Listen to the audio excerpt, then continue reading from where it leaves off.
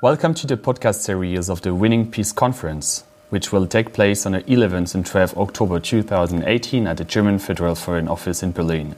You can find info about the registration program and invited speakers on our website win-peace-conference.berlin. The link is in the description of the podcast. I am happy to have Jennifer Keene today to talk about her work on the history of the United States of America in the First World War. Jennifer Keene is Professor of History and Chair of the History Department of the Chapman University in Orange, California.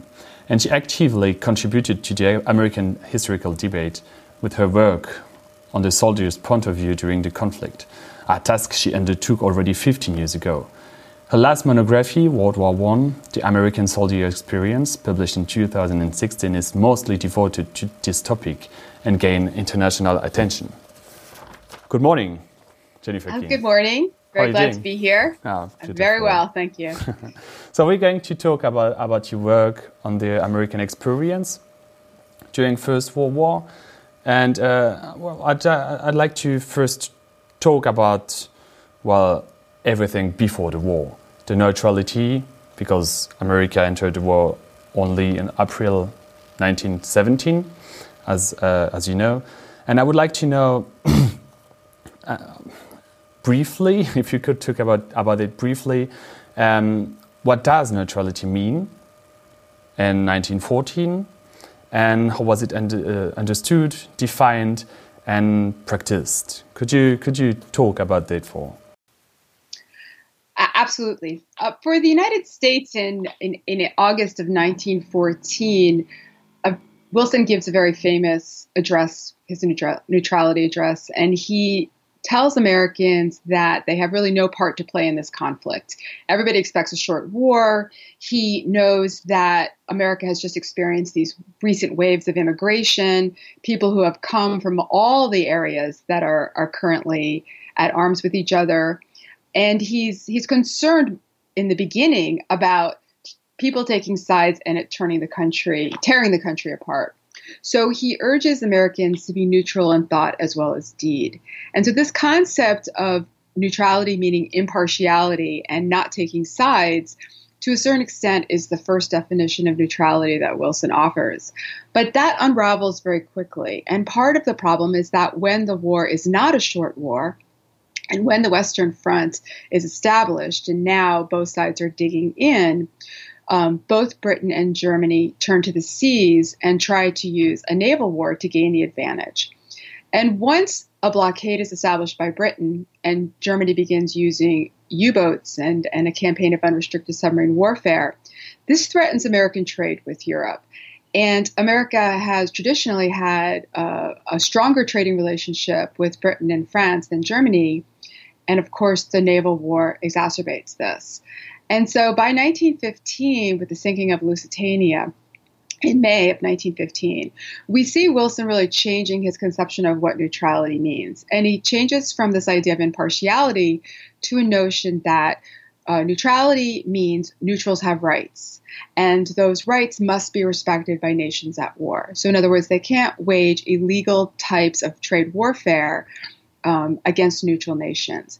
And that will be a definition that he really holds on to all the way until April of 1917. And so the series of crises that we see between the United States and Germany all revolve around this idea that Germany is not respecting America's right to travel where they want, to trade with whom they like, and this provokes the crisis that we see in the winter of 1917. So the biggest problem is the definition. There is no common definition of neutrality. Exactly, and that's argued within the United States as well. So there are people who always adhere to that original definition of impartiality, and people in some sections of the country who will say, well, I mean, the best way for us not to be involved in this war is to stop trading with the Allies and stop sailing on boats that are going into the war zone and stop loaning money to Britain. But then there are other people who who argue, first of all, this would really hurt the American economy. There is increasing sympathy for the Allied side over this period. And also people that begin to feel that Germany represents a greater threat to American national security than they had thought in 1914. And this is when we start seeing examples of German aggression against the United States. It's well known that there's German spies operating within the country who are blowing things up. Of course, you have German agents trying to stir up trouble in Mexico along the Mexican-American border. And that kind of all culminates with the Zimmermann telegram, which is this very famous missive that Zimmermann sends to the consulate in Mexico, suggesting that Germany and Mexico form an alliance if the United States enters the war. And that's not something that's really taken seriously as a real threat, but it shows intent.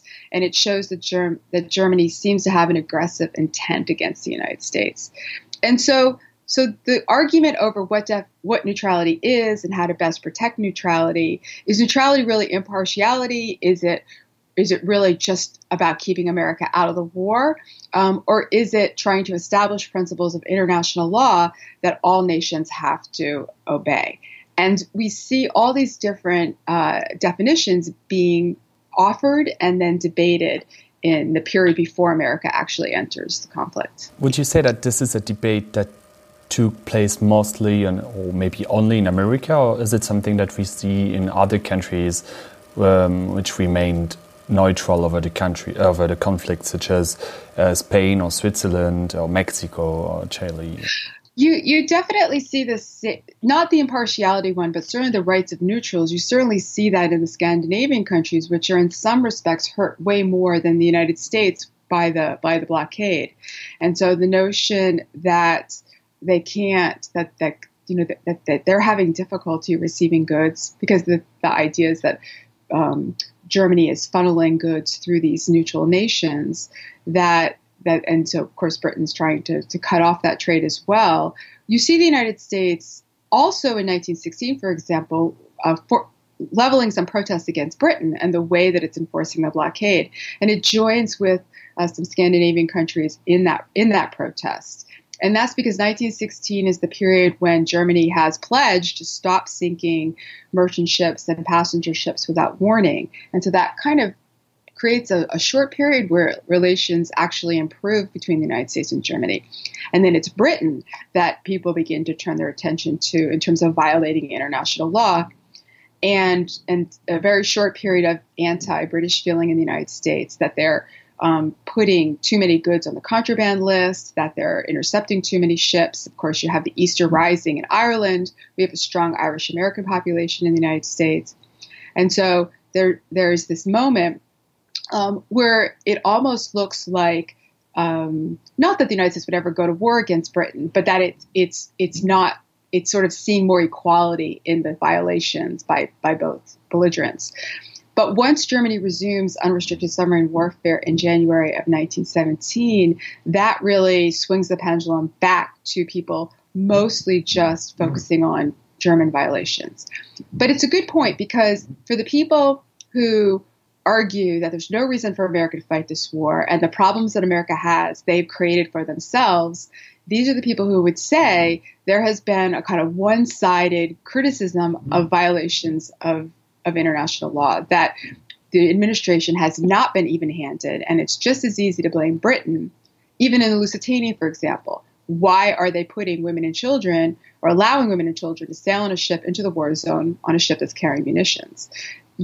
William Jennings Bryan, as Secretary of State, resigns because that's his argument, that the British are as much to blame as the Germans in this case. It's not the moment, actually, to just be blaming Germany. But obviously that isn't the side that prevails at the end of the day. And would you say, well, you just mentioned the fact that there are big tensions between the USA and their former or their partners, such as Britain. How would you say that in the country, how was this neutrality perceived? And would you say that the American society is at peace during this period of neutrality? Or how should we define peace, if not? Well, that's a very interesting question because I guess there's two ways to look at it. One is how peaceful is the United States within its own borders, and then is it really a non-belligerent power throughout this period?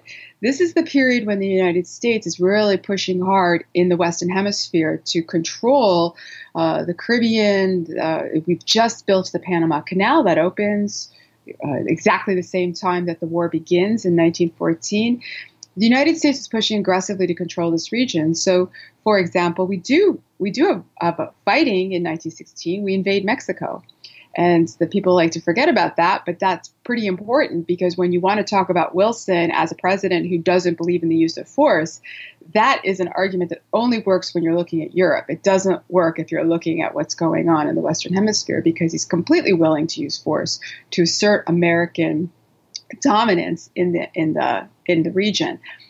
And so that's one thing. The second thing is that America is a very conflicted society at this point. We have huge class tensions. We have a lot of tensions over assimilating immigrants, obviously racial violence. It's one of the worst periods of racial violence in American history.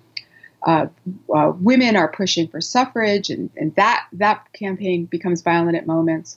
So there's a lot of tension within American society, and those are things that Wilson is actually concerned about when it comes to fighting the war, because his first administration is really focused primarily on curbing the power of big business and trying to have a sort of more equal distribution of wealth so that we don't end up with a Bolshevik revolution at home.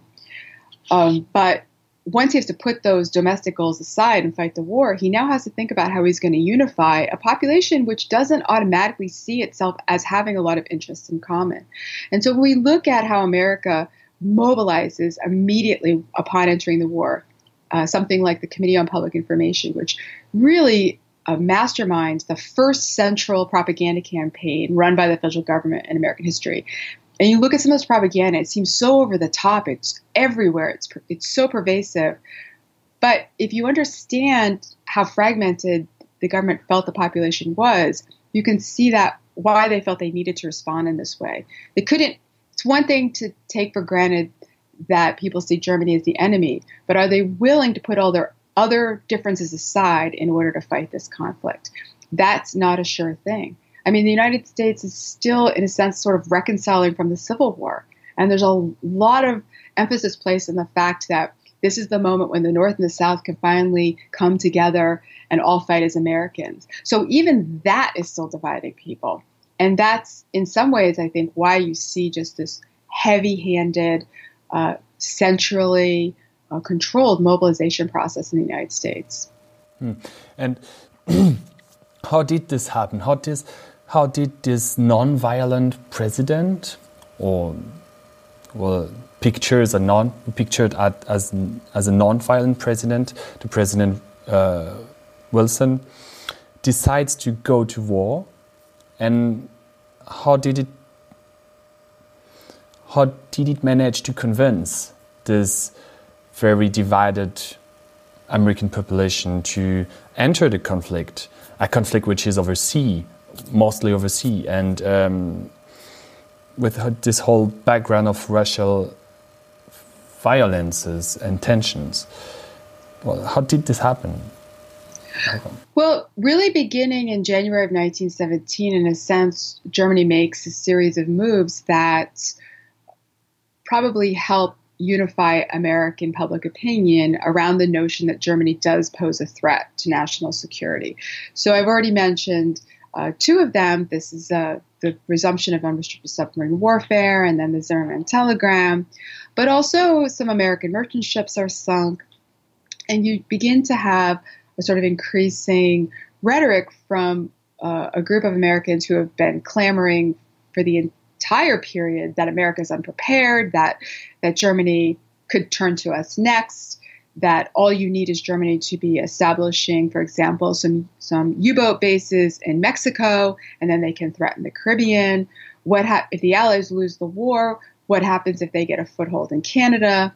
You start getting this sense that it's not just about going over there to save Britain and France, but actually America has its own self-interests here. The British Navy has been a protector of American shores. America has benefited from that relationship in terms of its trade in the Atlantic and in terms of helping make the Atlantic Ocean a buffer rather than a highway that people could use to get to America. So there's that component. But then there's also the way in which Wilson is really ramping up the emphasis on American exceptionalism. And America always believes that when it fights for reasons that are, to a certain extent, more idealistic and more altruistic than the rest of the world. So in January of 1917, Wilson also gives his Peace Without Victory speech. And this is the notion that this war has demonstrated the corruptness of the international order. And that order the war has to destroy that, and something better has to take its place. And this is where he begins to articulate the principles that will see him develop more fully through once America's in the war, the 14 points, then going to Versailles.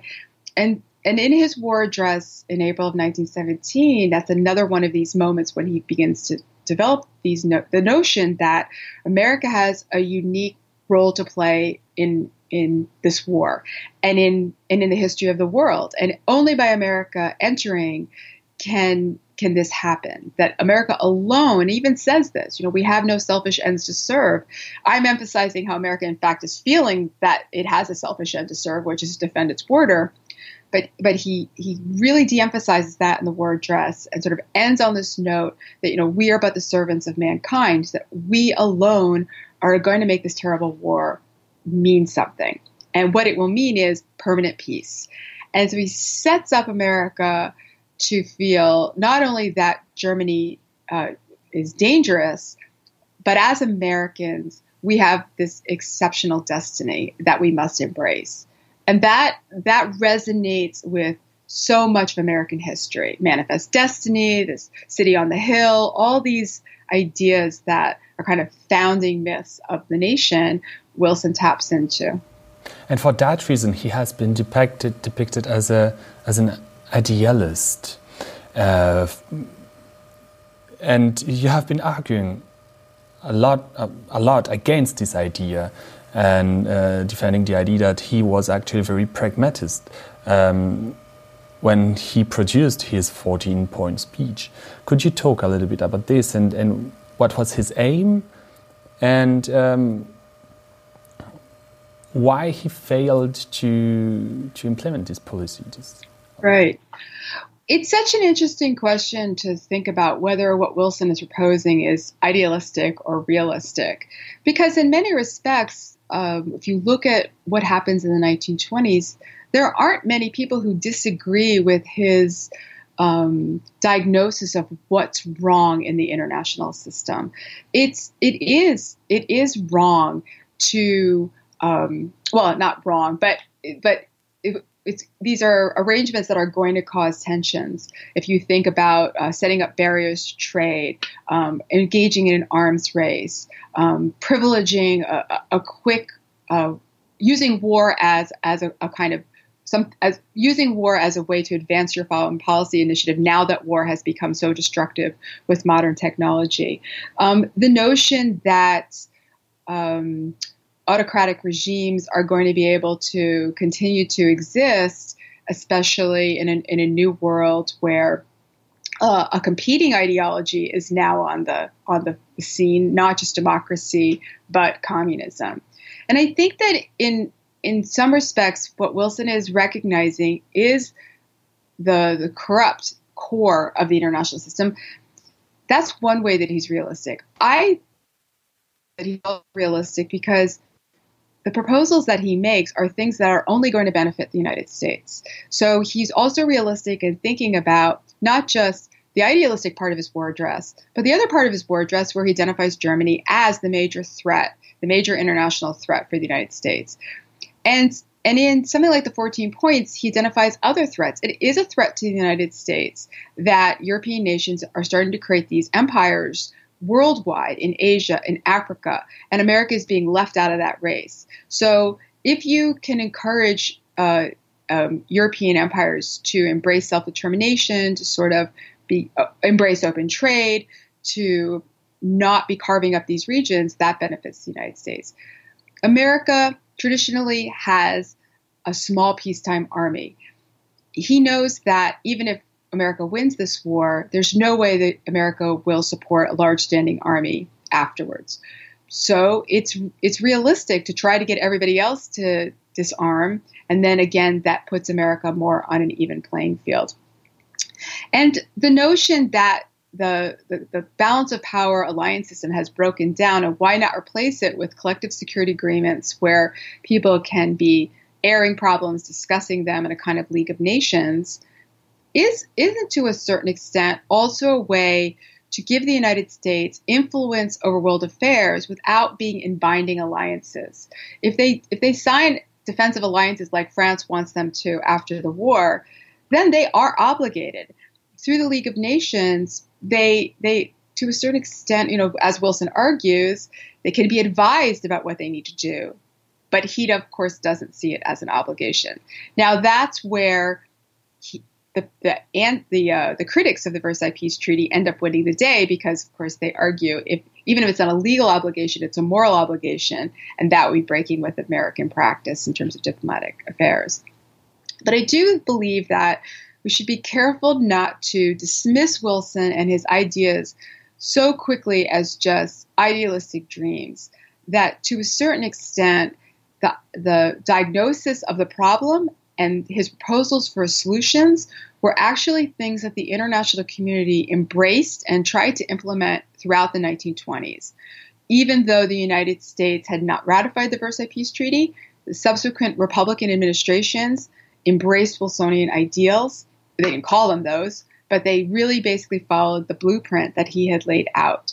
So people thought there was some realistic possibility that this was the path to peace. And if you look at the 20th century, we still believe that they're realistic goals. We're still trying to meet them.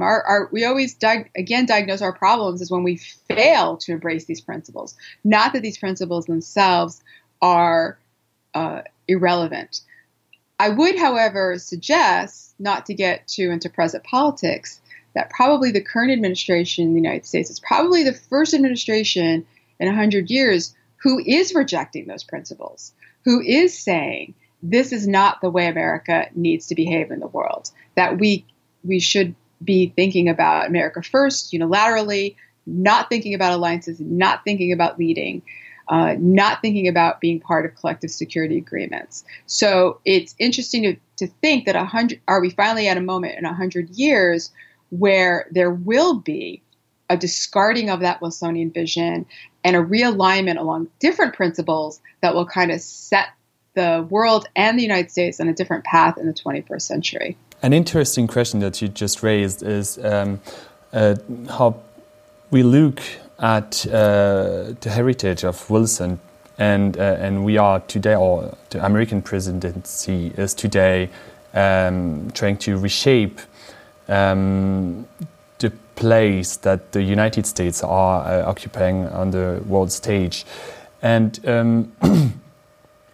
do you think that this is something that is made possible because the First World War is in America actually almost a topic that is not really studied at the university and taught in colleges and school, and maybe a product of a bigger problem in the commemorative culture and the remembrance of the First World War in America?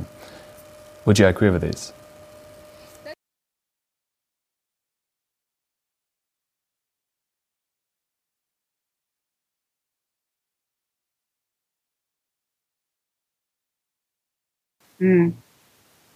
That's an interesting question. I don't think that what the administration is doing today is necessarily a direct result of not understanding the importance of the First World War in American history. I think that in part, it's more a reaction to the overextension of America because of Cold War policies, which really took this notion of not fighting German aggression, but fighting communism to a scale that really created a backlash among a lot of Americans on the left as well as on the right.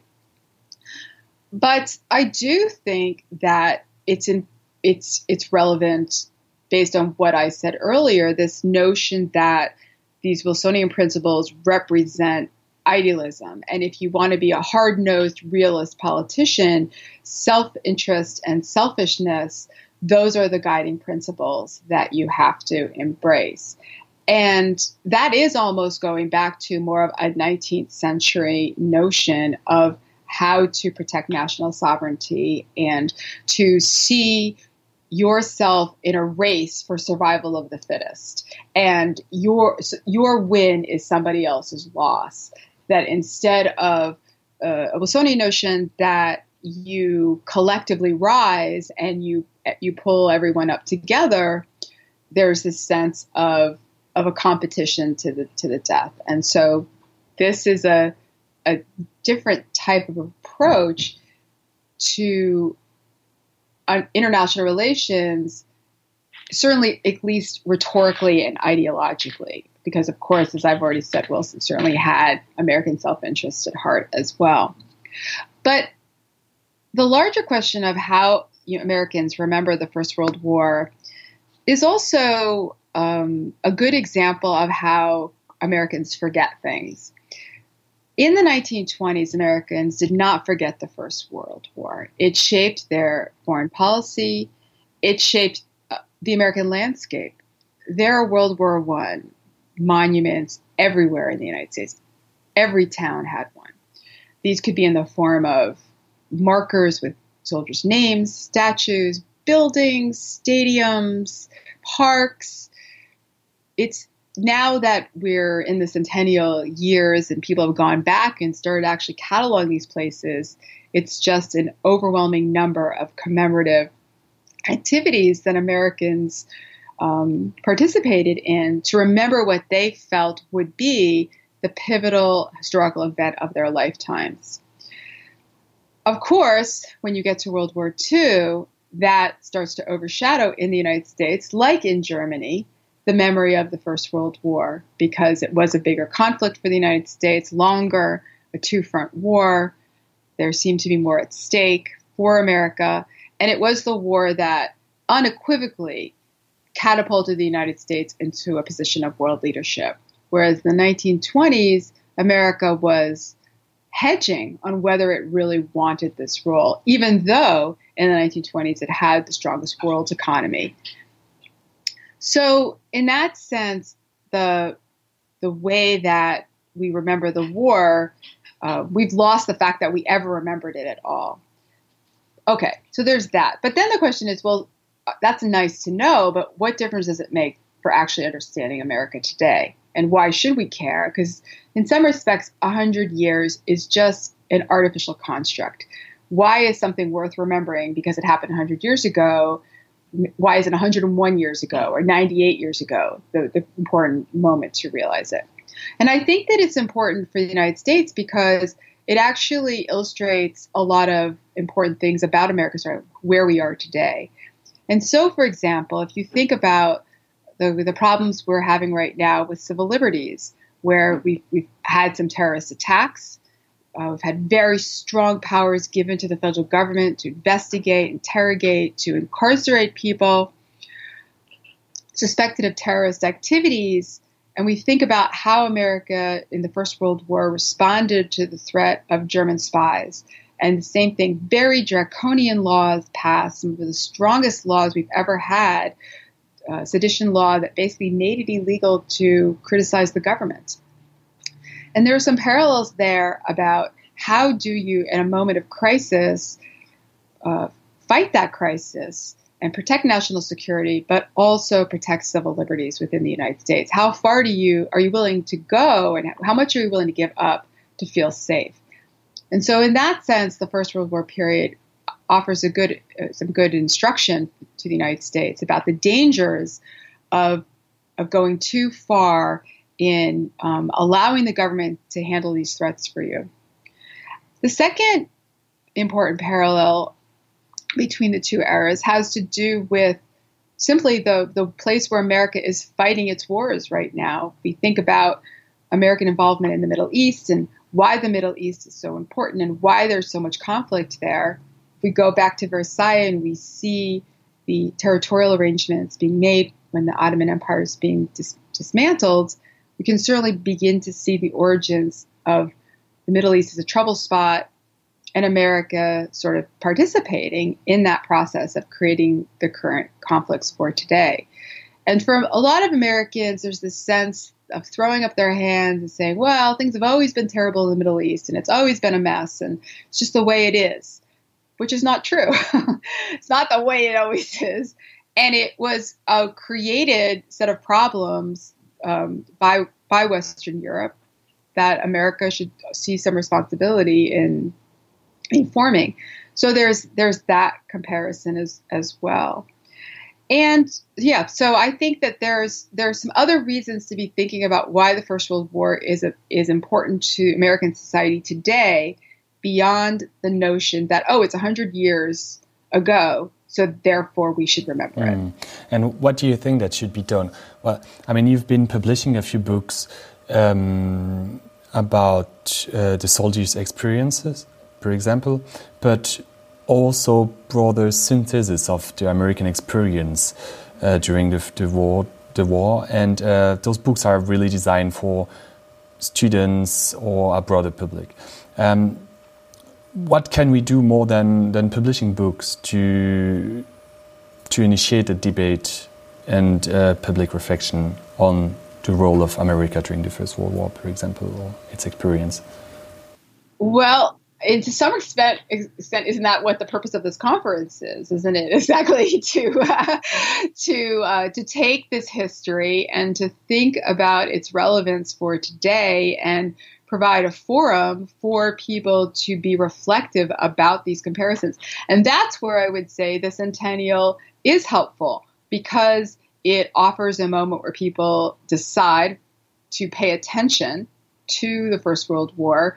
You have an opportunity to make this case through conferences, through the press, through public lectures, to actually point out the value of studying history. It's a hard task, because you have to first have an audience that's even willing to think that the past has something to offer the present. Again, I don't know intellectually within the United States if we're really in a moment where people are interested in the past. People are more interested in the present, and the sense, as I've said, that you can almost operate in a historical vacuum when you think about the next step to take. But it's important nonetheless to keep pressing and to keep making the arguments, and hopefully as we move out of the centennial years, there's been enough of this that people begin to think that it's not just the Second World War that we should look, but we should look farther back in the century to really understand how we got to where we are today. And this is happening in some other areas in the United States, which is quite interesting. We've had this is a little bit of a tangent, but as you probably know, we've had these quite volatile controversies over Confederate statues in the United States. And while a lot of that reflects the current state of American politics, one of the things that those controversies have allowed is for some historical reflection of, why are these statues here? What do they mean? Why are they considered so controversial to so many people in the country? And of course, the answer to that question is going back to the period around the First World War. It's going back to the period around 1895 to 1920, when these monuments were being constructed, and what is going on. And to a certain extent, it's part of that story is the reconciliation between the North and the South that was necessary to fight the First World War. So even in that controversy, you can't understand it unless you go back and see why these monuments were created, not right after the Civil War, but in fact 50 years later. And so these are opportunities. This is what we should do as historians, not just be content to teach our classes, write our books for our students, and talk to each other, but we should definitely be trying to make a difference through the knowledge that we have for the present issues and challenges that our societies are facing. Thank you, Jennifer. You will be there at the Winning Peace Conference on 11 and 12 October 2018. You can find more information about the registration or the conference in general on our website, win-peace-conference.berlin. We will have more podcasts to come featuring Australian historian John Beaumont and many more in the days to come. Thank you.